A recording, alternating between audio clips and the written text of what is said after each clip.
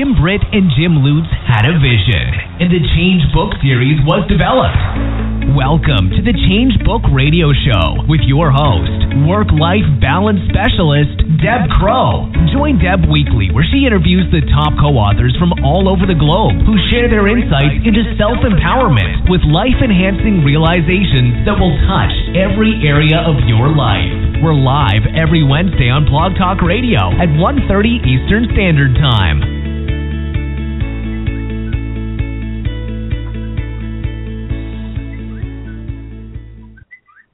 Well, good afternoon, everyone. It's my favorite day of the week. It's Hump Day. It's Wednesday. It's a beautiful sunny day here in Canada. It's a little chilly. We're 12 below zero, but it definitely isn't dampening my spirits. And I want to wish our listeners a happy new year and welcome back. I'm hoping that 2016 has started off in a positive, impactful way, and you've got a long list of goals, and you're just going to be a dream crusher this year. That's certainly what's on my agenda. So we've got two amazing co-authors on the show today, and I'd like to introduce the first co-author. She's from Ohio, and she's in the latest book that is hot off the press, book number 9, and her name is Diana Garber. She has been remarked by a reporter who wrote about her that she is a feng shui master, but she, quote, isn't your typical candle-sniffing cloud watcher, end quote. In fact, her results have transformed the minds of many skeptics. She had lived a disciplined corporate life while simultaneously pursuing her feng shui education. As VP at a Fortune 100 company, she oversaw 65,000 workstations and 2,500 servers. She's worked command centers for the New York terrorist attack, Hurricanes Lily and Isidore, the Fort Worth tornado, and many more. Diana has thrived through 20 major surgeries, 2 near-death experiences, and the loss of children. She says that if you manage your environment consciously, or it will unconsciously manage you. Diana has achieved much success in the Feng Shui world, including serving as the Feng Shui practitioner for the Ohio State University. So I can definitely say with all of my being that this is going to be a high energy show today. So Diana, welcome to the Change Book Radio Show. Thank you, Deborah. And I get goosies just even listening to that. I mean, it's almost unreal. Well, I'm a big lover of Feng Shui, and I know some people may know of the term and what it means, and I would love to hear from you. Give the listeners a snapshot of what Feng Shui means and what it really represents. Feng Shui really means managing your environment. Now, there's the environment of the mind, the body, the spirit, school, work, community, faith. What I do is I go into people's homes or into their businesses, and I figure out the energy patterns that are there that they're experiencing, but they can't see it. They can't necessarily touch it. So there's things like electromagnetic frequency. Well, if you have electric in your house, you're experiencing EMF. But there's different energy patterns that support us in life and that don't support us. So as an example, one thing is called geopathic stress. And I just did a research article on this.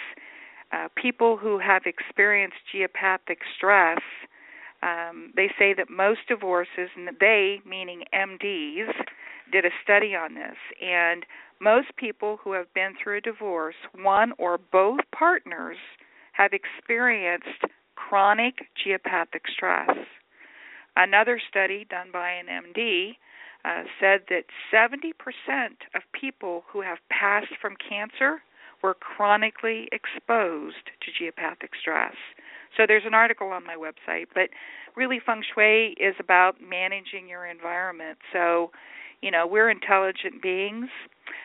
When something comes up, we go out to the internet, and of course we have access to buku information these days. So we'll go out and research warts or whatever it is, and we'll find remedies for that, and try to take care of it. But for those who remember Paul Harvey, he used to say, and the rest of the story. For me, that's what feng shui is. It's the rest of the story. If we're able to, see it, touch it, smell it, we'll go out and figure it out to make it better or to at least make it acceptable. But feng shui, people don't know how to quantify that. And a lot of it, I do authentic feng shui, which it's all about algorithms and formulas that tell you the energy patterns that you're living in, and where there's risks. My background's in risk management, as you just mentioned. You have it resonate at a higher energy level so that you have a better experience of life. And when you manage your risks, where there's opportunities, they get to shine, they get to blossom. So, it's all about flow out, flow in, flow out, our effort into the world. Is that matched by the flow in? Are we on the receiving end of love and support and prosperity and abundance, and faith? Well, it's creating that balance. So that, to me, is what feng shui is. Does that sound like what it is for you? Because I know you actually, you've had feng shui involved in your home. I have, and my favorite thing to talk about is balance. So you've just hit me right in the heart there. What I love about what you're saying is, this comes back 3,000 plus years ago from China, if I'm right, and it derives from ancient art being married with science, which is so interesting because they're two independent principles that come together, and it's like you talk about it's energy, it's flow, and I'm always taken back when people have like a deja vu, or they say I can sense someone's energy, and I always just smile. I'm certainly not at the level of your education or expertise, but it just makes me think about those gut feelings and our intuitiveness that we either embrace or we shy away from it being a reality. How do you feel about that? Well, I think that we shy away from something that we don't understand. And with feng shui, I think there's probably more misunderstanding out there than correct education about it, which that's part of my commitment is educating people, because really, and I mentioned this in a chapter in Change Book 9, I've died twice. I got goosies. And I really do believe that the reason that, I was sent back to the physical plane is to help others experience the success that I've experienced with feng shui, because I've had 20 major surgeries. Majors meaning general anesthesia, serious surgeries. I've had multiple children, and I have one living child. So there's been a lot of breakdown in my life. My whole life has really been crisis management. No coincidence I ended up in disaster recovery. But feng shui brought it all together for me. When I started to apply its principles, I'm literally a walking miracle. So that's why I say it's the rest of the story. I went out and researched. I visited the doctors. I did all of that. And I'm not saying this is a substitute for anything. It's just one more tool in the toolbox. But when, people don't know what they don't know, or they know a little bit and they make assumptions or presumptions about something, and, to learn what it really is and what it really offers, I mean, you mentioned I've actually was accepted on faculty at OSU, so for them to put their big toe in the world of feng shui, I had to go through a very rigorous credentialing process. But, be that as it may, a lot of physicians, when unfortunately they're out of options with a patient, I wish it would be more proactive than that. But I've worked with literally dozens and dozens of people that were terminal, they had a diagnosis of 6 to 18 months, and in all cases they've gone into remission. And not only are they here, still walking the earth, they have quality of life. So that's part of, the education process is, I think it was Einstein said, doing the same old thing and expecting different results is the definition of insanity. But sometimes we just don't know what we don't know. So when we're introduced to either a different way of thinking or a different way of being, and we start to embrace those principles, everything is connected. When I exhale, you breathe it in. We're all one globe. If more people would educate themselves on this and other principles, what a better world it would be. That's why when Jim Lutz and Jim Britt called and they asked me to consider, being in this book, I was just like, how did you find me? I'm just a girl from Ohio. But, I'm thrilled and honored to be able to contribute, is to break down to break through. Yeah, life happens. Yeah, we've got heavy hip boots on. We all do. My story, to me, isn't any more profound than the person next door. Everybody has something that they're going to go through. It's called life. Does it get the best of it, or do we find a way to keep charging on? And I don't mean that to sound altruistic. I really don't. It's just put one foot in front of the other. One day, I think there was a show at one point called, One Step at a Time. But, it's so true. It's just not getting in whatever the drudgery or whatever the negativity of it is.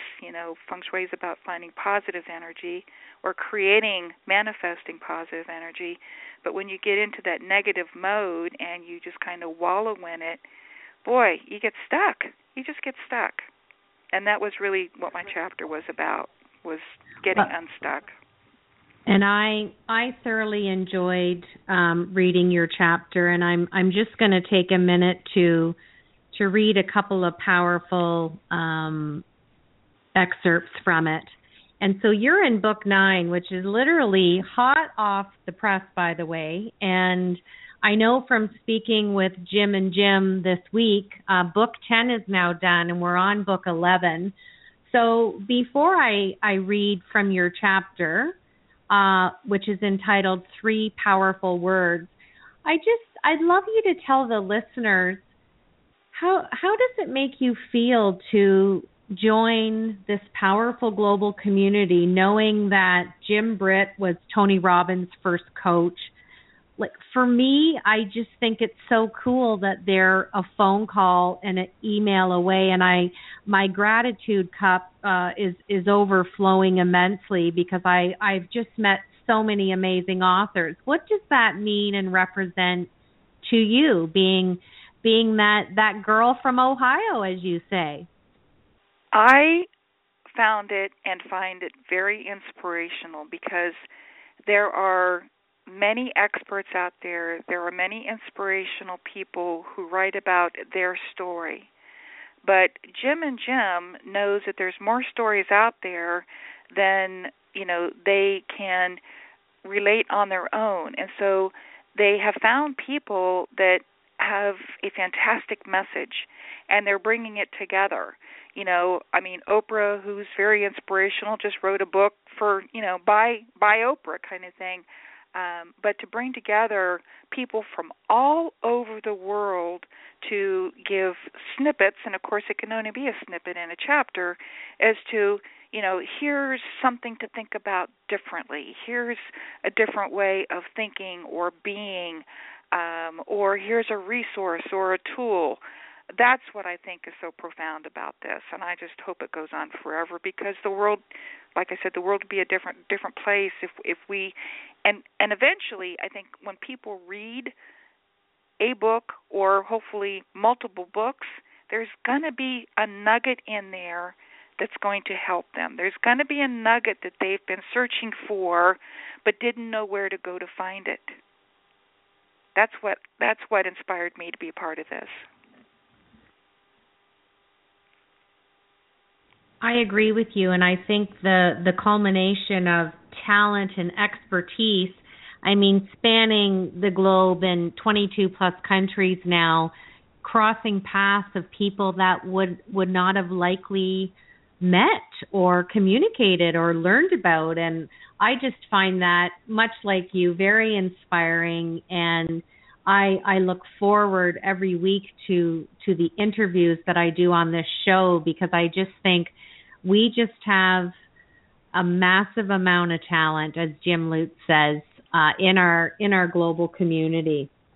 So I would like to just take a moment, if you will, to share with the listeners a little bit from your chapter out of Book 9, and you titled it 3 Powerful Words.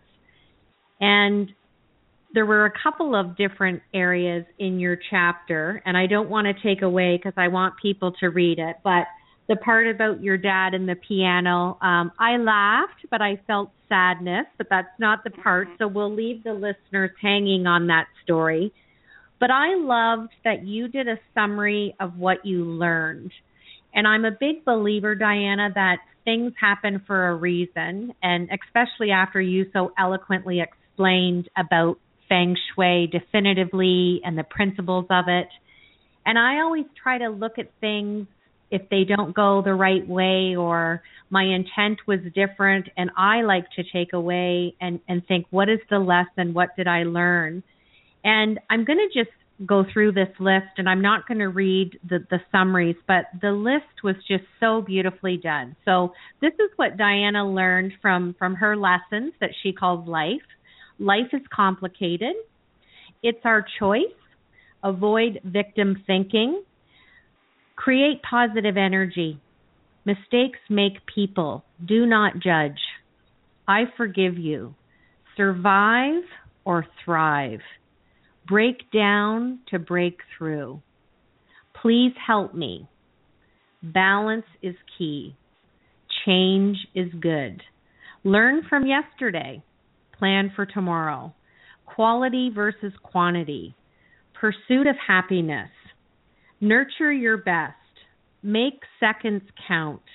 Now or never. Cry for commercials. Emotions affect health. Keep the faith. And last but not least, God is gratitude.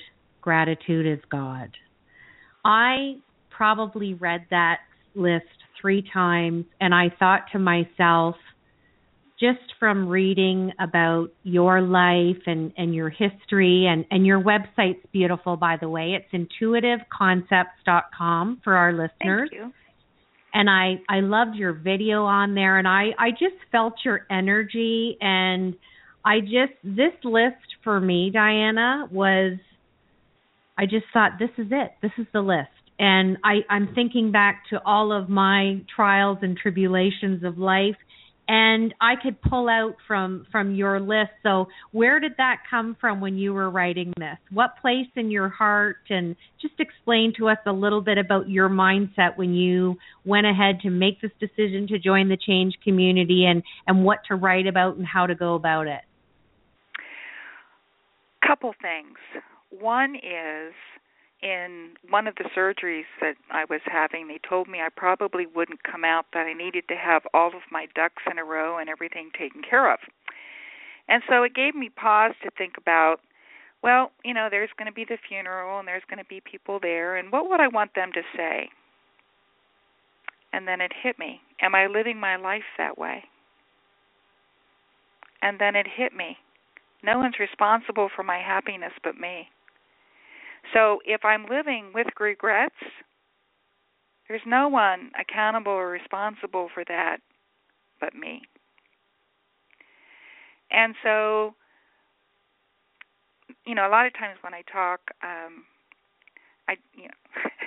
I'm one of these open books. If people ask me a question, it's there.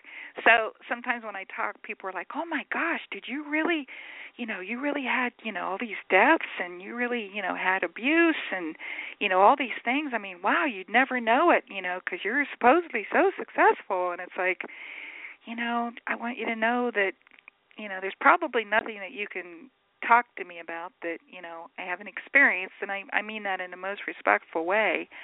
But that's where, being a participant in the change book and being able to share back. Of course, the conversation that comes up for me and probably most people is, I'm not worthy. Who am I to, I'm just a girl from Waco, Ohio. I mean, who would care about my story kind of thing? But time and time again, people would say, you should write a book about that. You should write a book about that. And I tried at one point, but it brought up so many memories that, when I say, forgive, I mean, really, I really mean that. I think that's the greatest gift that we can give to others and as well as ourselves is to forgive everyone of everything. Being a part of the book was a way to express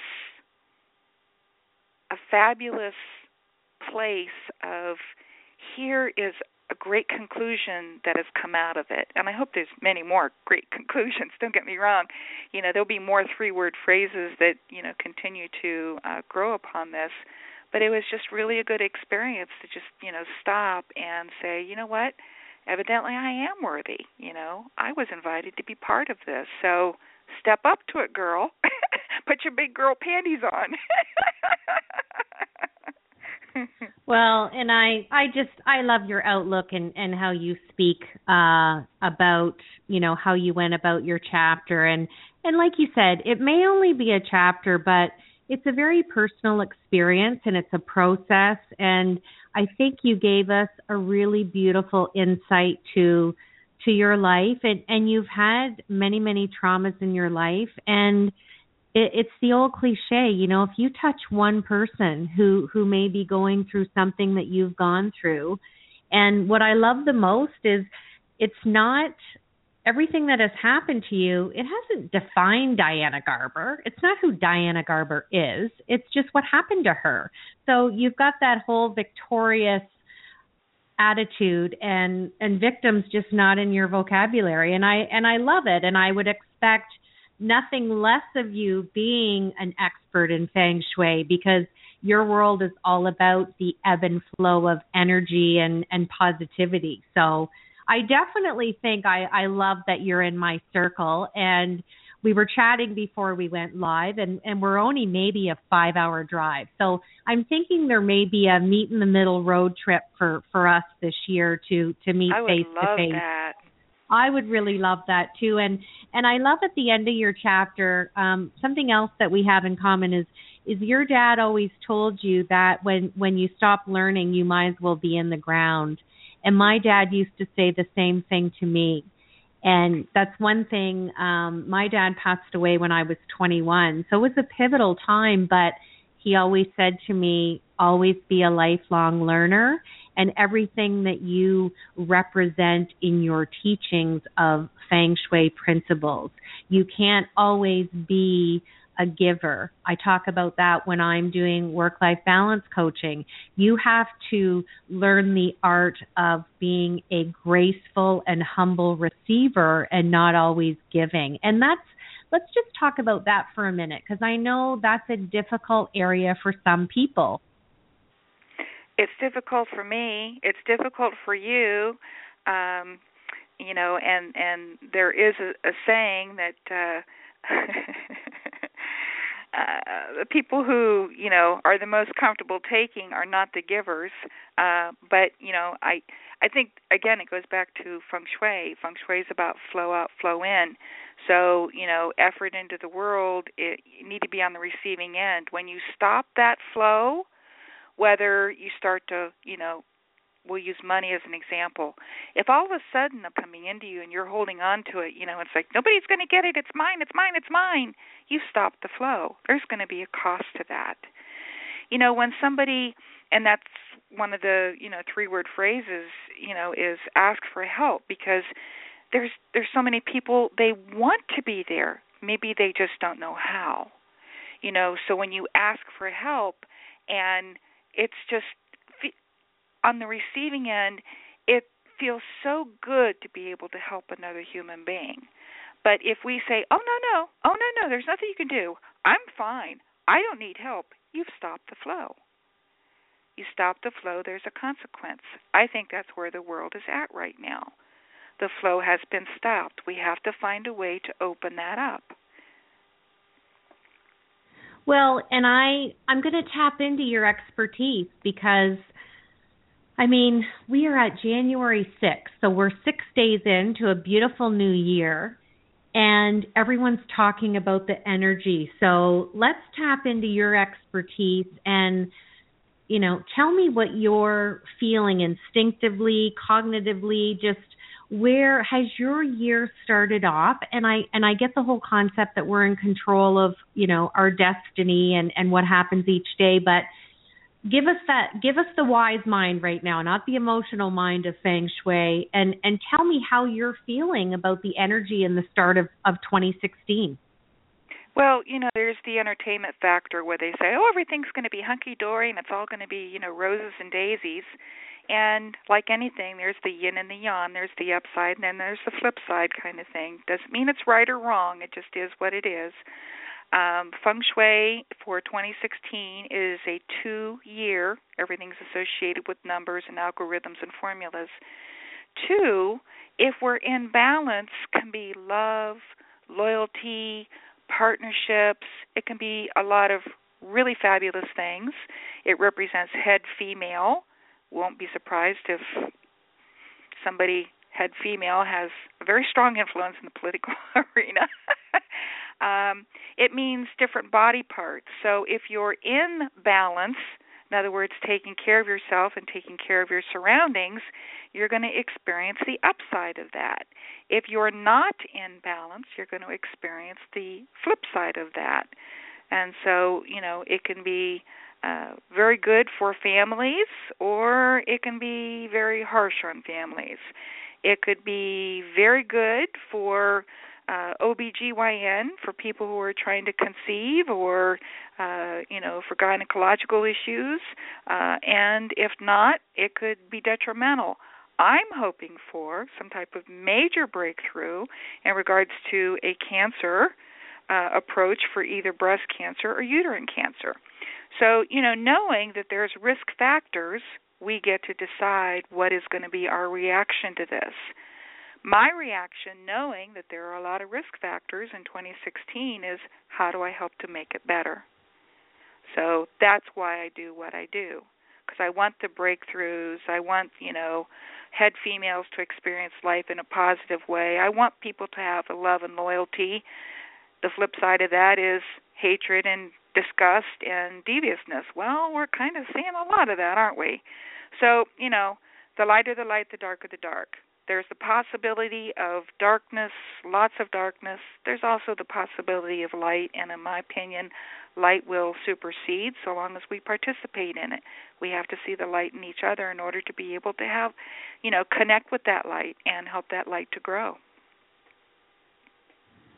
I am just sitting here beaming, smiling ear to ear, because I love the foundation and the philosophy of everything that you represent and who you are. And I truly believe in my heart and my soul that you are doing exactly what you're meant to do.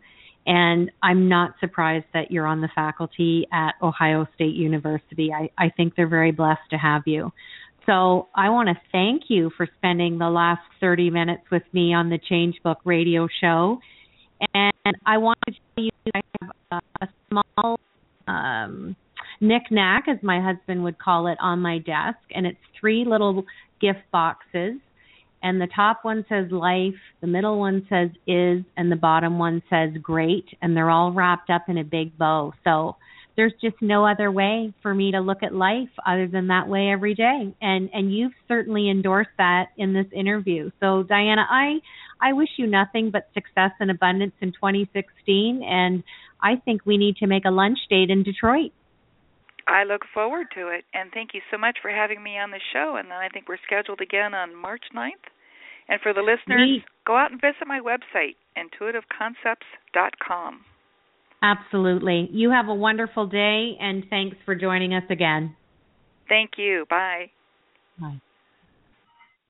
So just an amazing interview with Diana Garber. And again, just showing what a powerful global community we have that Jim Britt and Jim Lutz has created. And I'm just going to bring in our second guest here, and I'd like to introduce her.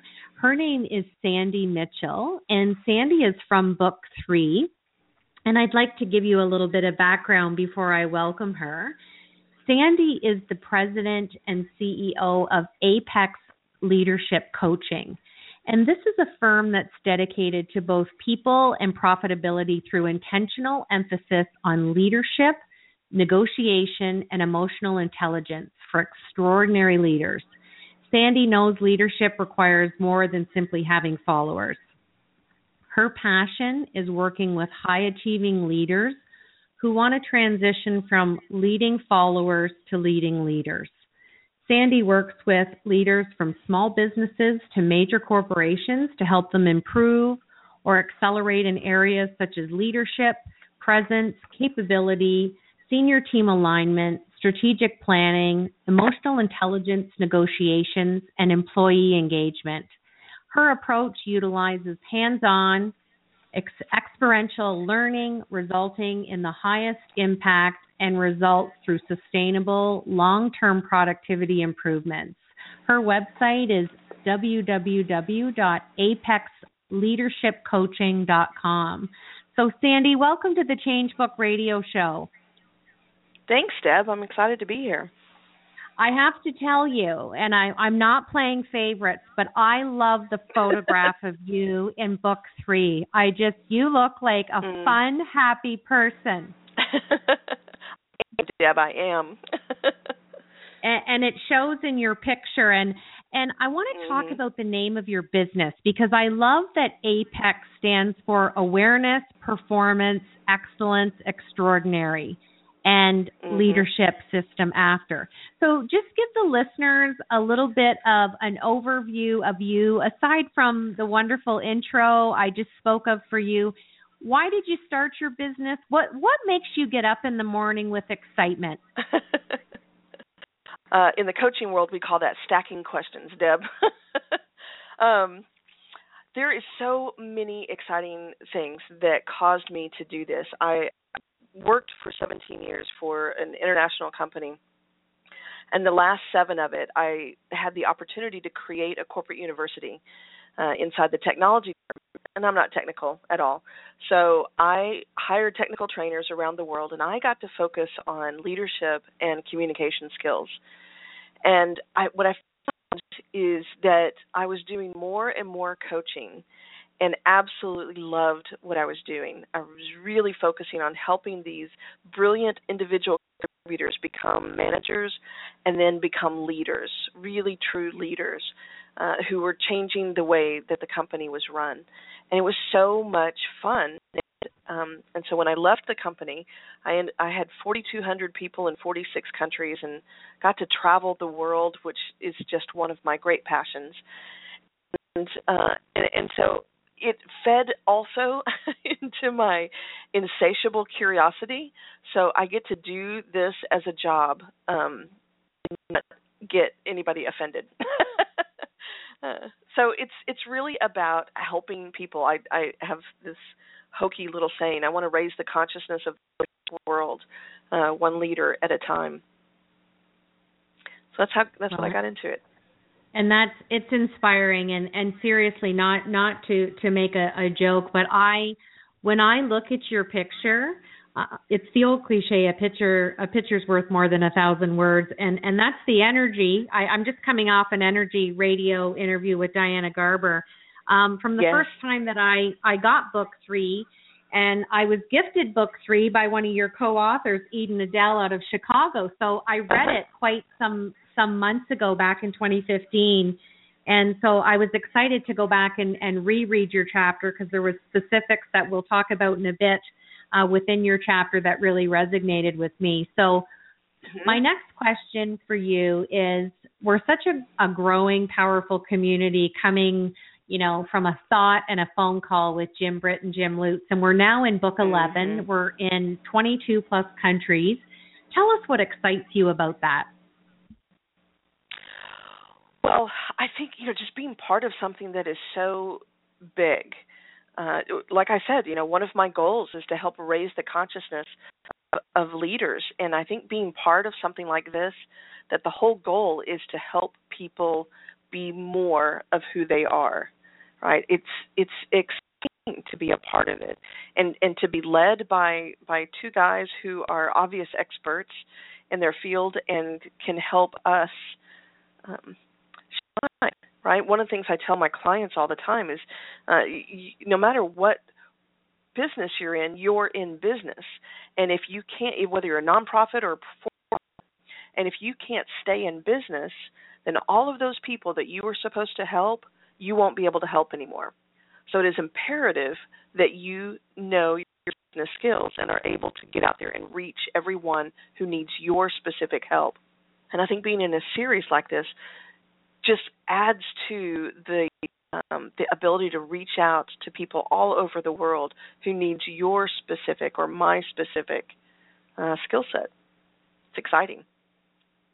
Oh, it's very exciting, and I just, I have such a humble feeling of gratitude. It's like a treat for me every week doing the radio show and interviewing two co-authors and just feeling like I'm in the hub of the center of this huge wheel that's continuing to roll and grow. And it brings me to a point about your chapter. Your chapter in book 3 is called Strengthening Your Inner Genius. And I loved it. And I love that you gave the word genius, you made it an acronym. And the acronym stood for gratitude, exploring, nourishing, imagining, uniqueness, and serving. And my question back to you is, you write about your dad and your inner critic, and I just wanted to know, A, how did you decide how you wanted to write this chapter, but to go into the depths of your relationship with your sisters and your dad, and it's a very moving chapter, and as soon as I started reading it again, it brought me right back to the first time I read it. And I had some similar things because my dad also traveled a lot. So can you just talk about that, where you were in your mindset and why you chose to pick that topic and write on it? Oh, absolutely. So I have had, like I told you, I started off working with communication and with all of my leaders. And primarily it was external communication, presentation skills, leadership presentation, those kinds of things. And what I found as I was working with them, the more I did coaching, the more the internal communication is just as, if not more important than the external communication. And through I've read so many different things, gone to so many different classes, and what kind of came out of it for me was that we basically have these voices in our heads that come out of our subconscious, right? Our inner critic voices who are really loud, and they were meant to, we created them, right? Without recognizing that we're doing that, but they're trying to keep us safe. But by doing that, they try to keep us down, right?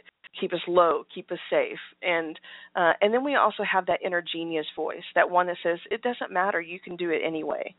Let's go for this. The one that pushes you through the hardships, right? And what I found is that our inner critics are so loud that sometimes our inner genius can't be heard. And I started thinking about where did mine get started? Because they usually start when you're a kid. And thought about that story about Dad, and I sent it to him after I wrote it to ask his permission to put it in a book because, and you can tell from that, there's a lot of love in our family, and yet we grew up together. My parents were 19 and 20 when I was born, and so trying to figure out how do you be an adult, you parent, and how do you start your first jobs? I mean, it's a big thing, right? And being able to listen to the inner genius voice is key. Understanding who your inner critic voices are is even more important, because once you can notice them, once you understand who they are, once you understand the beliefs that they're trying to protect, then you can pull that out of your subconscious. If you've seen the cartoon movie Inside Out, you kind of know what I'm talking about. If you can pull it out of your subconscious, then you can say, is this belief still serving me, or is it not? And that's what I found with that story. It was totally not at all what my dad intended, and yet my little brain that didn't have the knowledge, the experience, the language to understand what was happening, I made up a rule that in order to be loved best at whatever, right, whatever it is, which has served me really well in my career and has been greatly detrimental well in my career. Well, that is just, I love what you said there about your inner genius, because I don't know one person on the planet who doesn't have the little voices in their head, and we all have different concepts and perceptions of the F word, and I'm referring to fear. And I love that you write about that so beautifully in your chapter, and I love now that you're all grown up, as you say, and you're looking back at the inner child and the perception of the inner child from your parents, and specifically your dad. And I just think it's just such a beautiful story. And how did your dad react, and what was his feedback on your chapter? Yeah, I was really nervous about it, right? And Dad wrote back, and he was so funny. He goes, "Oh, this is perfect. I think you should tell this story. And here's a couple of grammatical errors." He gave me permission to share the story because he realized it wasn't about him. It was about me, and how that inner critic got started, and how it served me, and how it didn't, and what I've decided to do with it since. Well, and your dad realized the individuality of you being able to execute and tell the story now as a grown-up. And I like that you talked about that in your chapter, and you listed some of the great people who have understood and used their own individuality to benefit the world, like the Steve Jobs and the Mark Zuckerbergs and Seth Godin, and there's many, many more. But for me, when I finished your chapter, I felt in my mind emotionally and in my heart that you've come full circle. Yeah, absolutely. Fair statement. Which I love, right? That's where because that's what the inner genius, it was there from the beginning. All we have to do is find it again. We've covered it up, right, with all of these inner critic beliefs that the world gave us, that we gave ourselves, and it's just about how do you push those away so that your inner genius can stand back up and help you be strong and wise. Well, and to stop seeing it as an obstacle.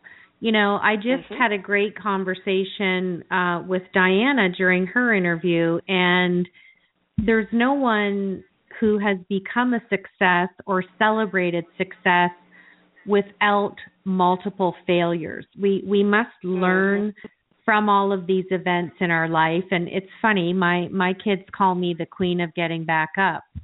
But I look at that as a teaching moment, really, Sandi, because, you can choose to be a victim and, oh, poor me or whatever. And it's like, okay, I guess that didn't work. Let's move on to plan B. And saying it with a loving and a laughing spirit.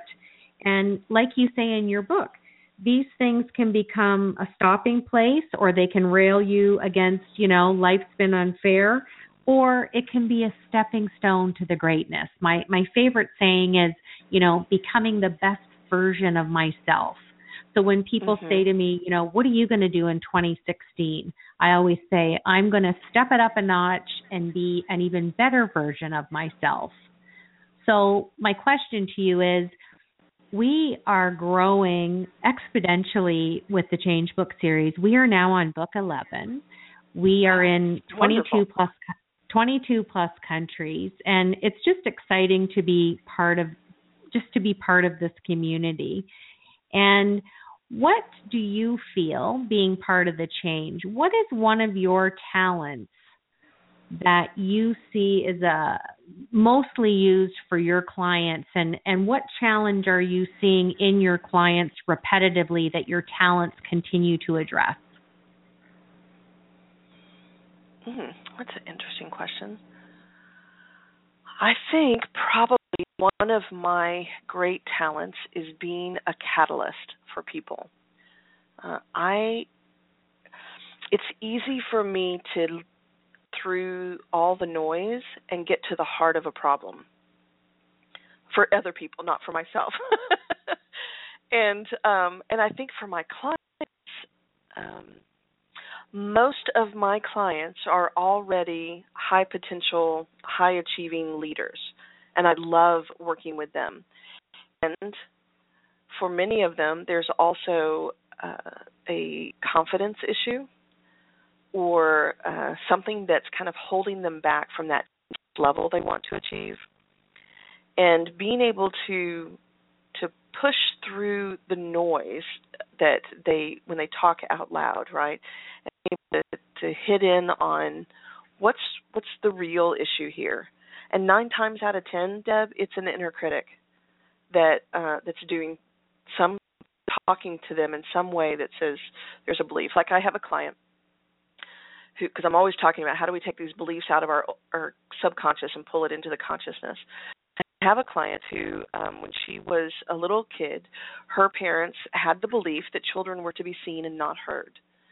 And it wasn't until we went through a particularly difficult coaching session that she realized that that's affecting the way she's leading today. So people tend to fall into tubes for her. They either think she's brilliant because she doesn't talk unless she has something really intelligent to say or profound to say, or they think that she doesn't care or she doesn't really know what's going on because she doesn't say anything until somebody asks her a direct question. And when she realized that she holds back, it's not like she doesn't have anything to say, she just holds back until she's asked directly, stems immediately from that belief. And so it's the example that I like to use a lot is, like think about like if you were 5 years old and you broke your leg and you got a cast on, you needed that cast, right? So your leg could heal. What if at the end of the time when it was ready to be taken off, you got scared and you said, well, what if it comes off and I fall again? Or what if it comes off and I'm not quite ready to walk? So you cast on and then realize 20, 30, 40 years from now, you know what, I probably don't need the cast anymore, but it has become such a part of your life that you forgot that you can stand without it. And that's what happened to her, is that she didn't realize that the words and the thoughts that she had to say were important enough to say out loud whether someone asked her or not. And she was able to shift her leadership communication style in a way that now people think that she is she's so in tune with them and what they're saying, because she still has, by doing that, she learned the ability to listen really well, which has served her well. And she's able to speak up more too, which gives her even more capability. She just got a CEO job, which was really exciting. Well, and it's like our parents try and instill lessons and values and core beliefs as we're coming up, but I still think we always have to be a lifelong learner, and every year try and be that better version of who we were the year before. And I want to talk to you about habits versus resolutions, because it's such a big talk the first of the year, and I'll give you a great example. So I do coaching on work-life balance, and most men and women do not do enough self-care. And I decided to really step up my game because I wasn't doing enough myself, and I thought you need to practice what you preach when you're an authentic coach. So I joined a boot camp back in October because I thought, why am I going to do it in January when most resolutions fade out very quickly? And yes, you can learn a habit in 21 days, but it takes the 66 days, and I know that you chat about this. And I just would love for you to share your leadership coaching expertise on SMART goals versus setting, resolutions because we're starting a new year. Right. Yeah, I think resolutions, it's really kind of become a hope, right? I'm going to try to do this. And I hope that I can make it happen, right? So the focus is really more on, one of the things that I've started doing is talking about a performance versus a mastery mindset. And I think it falls really well into this. So by setting a resolution, you're setting a performance goal, right? I want to do something. For example, I want to run a marathon. Excellent, cool goal. So a performance view of that is today I need to run 6 miles. And in running the miles, every thought with your foot hitting the ground is how many more steps do I have to take? How much longer is this? Am I almost there? Right? It's all about it's hard and it's exhausting. And so it's easy to give up, right? Whereas a mastery mindset looks at that end goal of running a marathon. It says, okay, so how do I look at this from a way of making it better? So they start looking at it from, I have a friend who was running a marathon. When he got a coach, he said on that week where I had to run 6 miles, what the coach had me do is focus on my arm movement so that I had the exact right space between my arms and my body as I moved, that my arms, my hands, and my fingers were in the right space so that I was slicing through the air, and it wasn't pushing me, right? It was pulling me forward. And so the goal was on a specific area that made it better. And at the end of the time, the difference between his first marathon where he collapsed at the end and the second marathon where he sailed right through was the fact that it was about, he was a runner then. He was a master then. It was just something that I had to do. Yes, he was exhausted at the end, but he was exhilarated at the same time. Another example of that is, performance versus mastery. You think about, I just recently went to an elementary school band concert, right? They were performing. They were not masters. And I've gone to my college performance where it's called the 1 O'Clock Band. They're internationally renowned. They are superb masters. The difference is one of them is performing, one of them is doing the work. The other one, it is who they are. So resolutions they're things that I'm performing, I'm trying, I'm doing things hard. It's that hyperachiever in me that I talk about. Versus mastery is, this is what I want to do to continue being that 1% each day that you talk about. Right? It's about becoming instead of about doing. And I think that's why habits last longer than resolutions do. And I fully agree with you. I just did a boot camp, and I'm a Taurus, so I love competition. And a lot of the women in my boot camp struggled with the diet and, the water, and that wasn't really my issue, for lack of a better word. Mine was just putting it in the calendar and doing it. I thought, you get up at 5 every day anyways, so that's going to be your self-care hour. So I didn't put any specific goals on that other than just show up and do the best you can. So I landed up losing 14 pounds, Sandi. Congratulations. And I got second place, so I got a couple of cool gifts and some sporty swag. But what I learned from it was most people at the gym are a lot younger than me, and I landed up mentoring some of these young women. And I thought, what a cool experience for me. I'm looking at them thinking, oh, I remember how, agile I was in my 20s and my 30s, because I'm hitting the big 5-0 this year. And now I just feel this sense of accomplishment and pride because I'm holding my own with these young girls who I could be their mom One of them said to me last night, "Oh, my mom's like 55. She's really old." And I said, "Hey, 50's the new 20."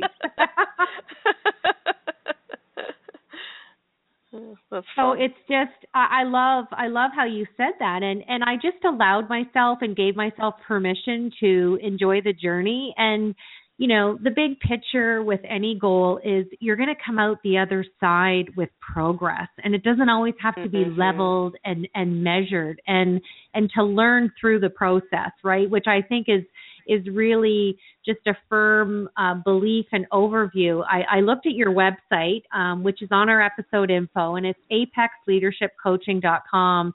And I really, really liked it. I love the layout of it, and I'm a big fan of the color purple.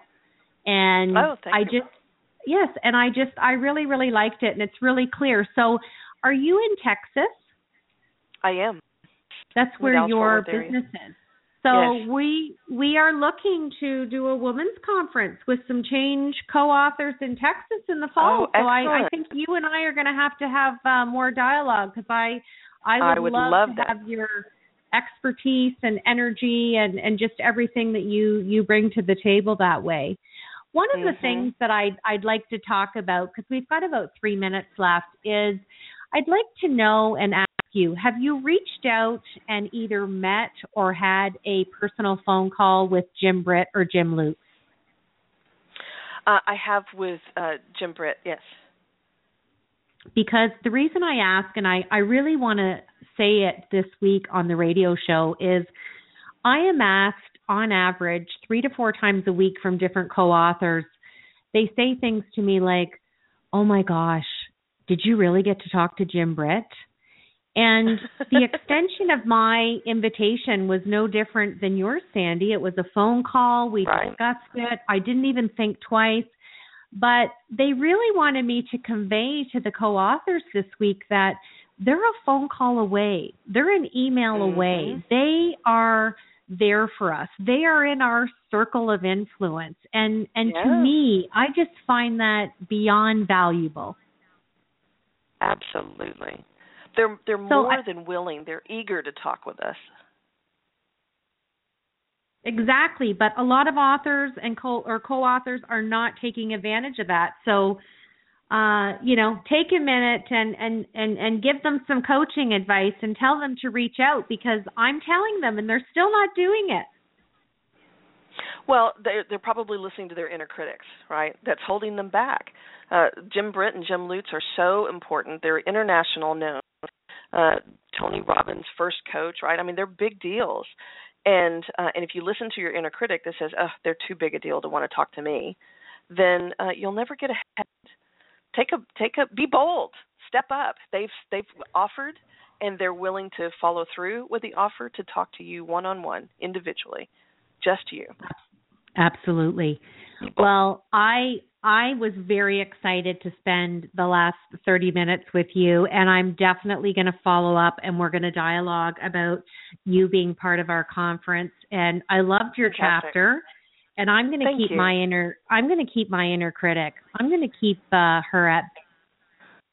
I'm going to be bold, and boldness gets rewarded, and 2016 is going to be nothing but fabulous. So thanks for joining us today, and I wish you nothing but the best. Thank you, Deb, for allowing me to be here. It was a great honor. You have a great day. Thank you. It's so fun for me to come to you every week and interview amazing people from Change Book Series. So I hope that you all are setting big, scary goals for 2016. And tune in. We are going to be back tomorrow because our December 30th show did not happen. We had some technical difficulties. So join me again tomorrow when we're going to have 2 amazing co-authors again. And I want you to make today awesome. I want you to challenge yourself and pick up that phone and call Jim Britt or call Jim Lutz if you haven't done it. This is Deb Crowe, your work-life balance specialist, and we'll see you back here next week on the Change Book Radio Show. Be kind, everybody. Bye-bye.